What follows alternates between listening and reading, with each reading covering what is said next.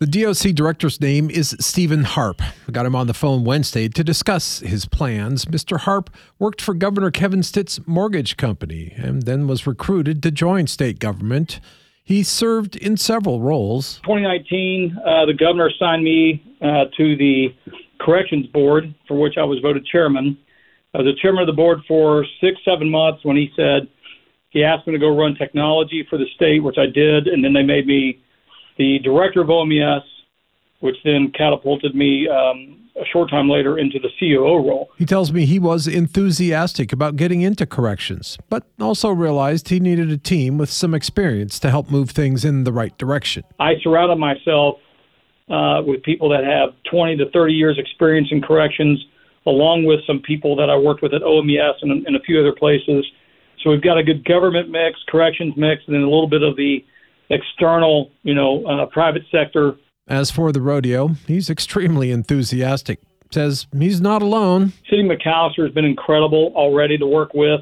Jim Ferris, who is our chief of institutions, he actually is the one that kind of lit this fire under me to get this thing rolling again.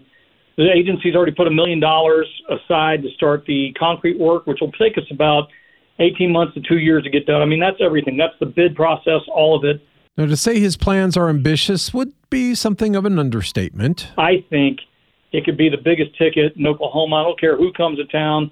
Taylor Swift, as big as she is, she could come to town. I think this rodeo could end up being bigger than Taylor Swift. And that's a pretty high bar. Seriously, he thinks there are real benefits to staging those prison rodeos. We see this as a lot of win-win-win opportunities, win for the private sector, win for the state, but also a win for the inmates themselves. Not the least of which, he says, is a little bit of self-esteem. You talk to people that ride, that are involved, and it just gives them a pride. There's a sense of pride that goes with it. I think there's also a sense of freedom. And, of course, participation would be a privilege, which prisoners would have to earn.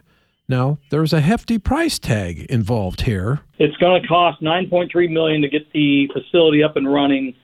We've tightened our belts at corrections, and we're starting with the first $1 million. We're asking the legislature to provide the other $8.3. But there are some folks at the Capitol who are all in, not the least of which is Governor Stitt himself. Governor Stitt has been asking me about this every single time we meet.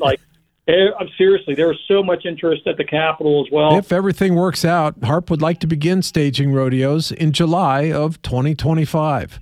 Russell Mills, 102.3 KRMG, Tulsa's News and Talk.